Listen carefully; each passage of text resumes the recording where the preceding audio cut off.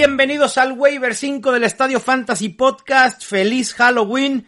Yo soy Mauricio Gutiérrez, analista de Fantasy Football, y esta semana de waivers, de verdad vamos a tener que ir a buscar a espectros de ultratumba, porque es una de las semanas más flacas en opciones que hemos tenido en todo el año.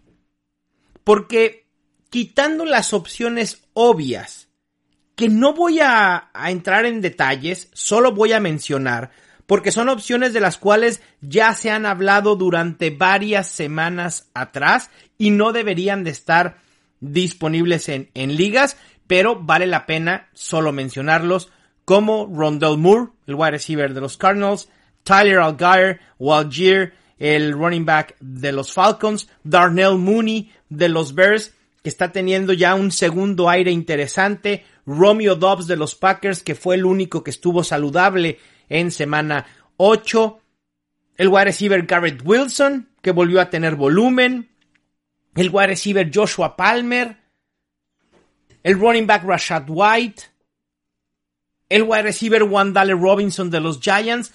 Todas estas opciones deberían de estar ya en sus equipos. Digo, no todas, pero al menos alguna de ellas, y no deberían de estar en waivers porque son opciones de las cuales hemos hablado bastante. Y por eso también, ante una camada, por así decirlo, flaca o caballada flaca de opciones de waivers, me voy a enfocar en tight ends y en un quarterback que me parece imperativo que hay que ir por él, y es Justin Fields. Justin Fields está sucediendo. Justin Fields está siendo ese quarterback top 12 que tanto deseé que así fuera desde la temporada pasada. Lleva 4 juegos consecutivos siendo top 12, y no solo eso, porque en este rango de las últimas 4 semanas es el quarterback 2 en puntos fantasy totales. En lo que va del año tiene 76 acarreos, 423 yardas terrestres, 3 touchdowns por tierra. Es el quarterback 2 en todos estos rubros. O sea, quitando el Konami Code que sabemos en Jalen Hurts, en Lamar Jackson, el más valioso en Konami Code después de ellos dos es Justin Fields. Ni siquiera Daniel Jones o Kyler Murray. Así que me parece que puede ser una gran opción si están sufriendo en la posición de quarterback, si tienes a Tom Brady, a Aaron Rodgers, a Kirk Cousins, a Derek Carr. En fin, la posición de quarterback este año ha sido muy complicada para quienes no fuimos por un quarterback temprano y no tenemos a Josh Allen, a Jalen Hurts o a Pat Mahomes. Esa es la realidad. Así que Justin Fields puede ser o debe ser una gran adición. Después tenemos a un running back, el único running back del que voy a hablar a detalle en este episodio, y es el running back de los Bills, James Cook. La semana pasada, Zach Moss estuvo inactivo. En semana 8, Zach Moss estuvo activo, y aún así, James Cook fue el segundo más utilizado detrás de Devin Singletary. A estas alturas deben de saber cómo he insistido en que la utilización de Devin Singletary decae drásticamente en los juegos en los que los Bills lo resuelven rápidamente, tal como pasó en la semana 8. Y por eso James Cook fue tan utilizado, o al menos mayormente utilizado a lo que venía estando teniendo de volumen en semanas anteriores, porque contra los Packers tuvo 5 acarreos, 34 yardas y atrapó un pase de 41 yardas. Me parece que si los Bills son inteligentes y no pueden hacerse, hay que recordar también que hay rumores de que los Bills pudieran buscar a Antonio Gibson.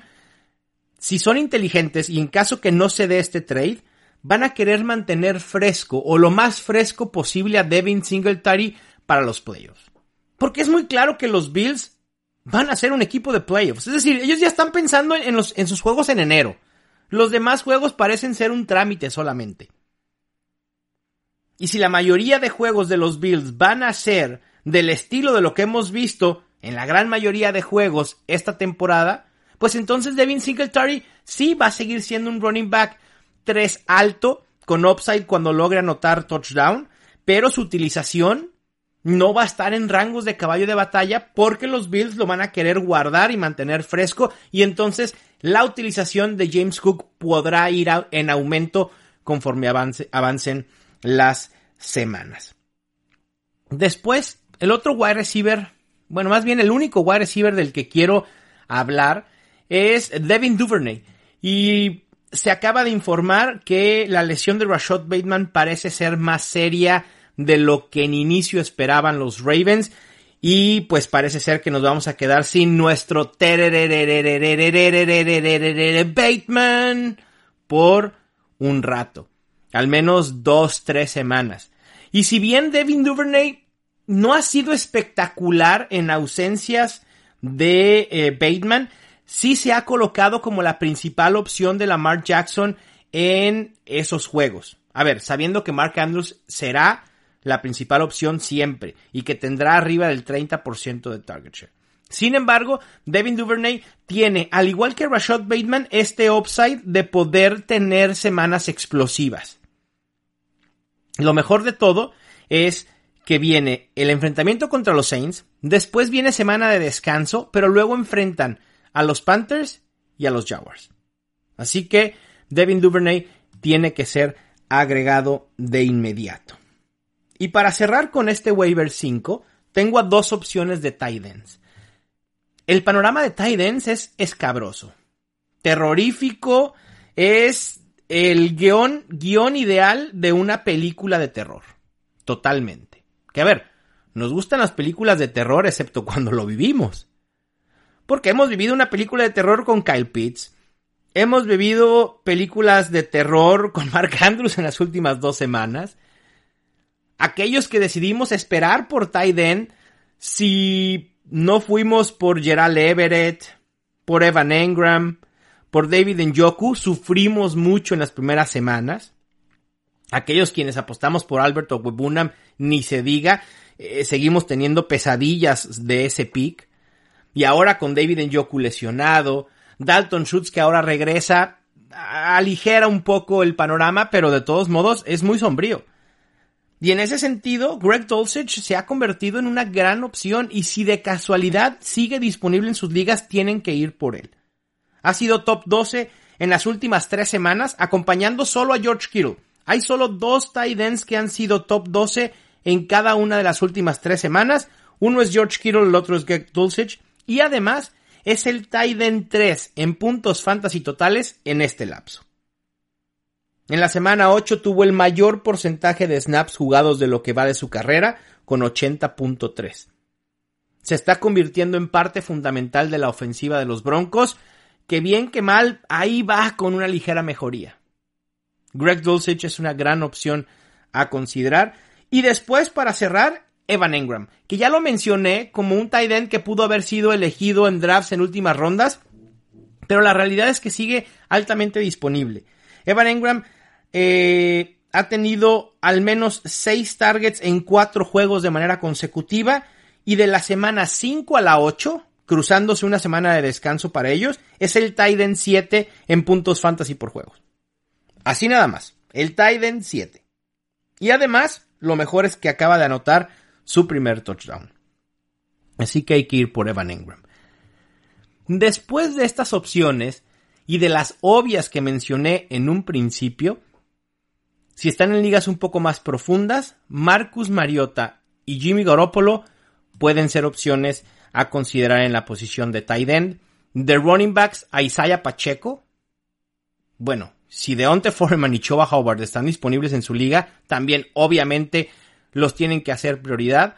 El running back Kyren Williams de los Rams y el running back Jaylen Warren de los Steelers.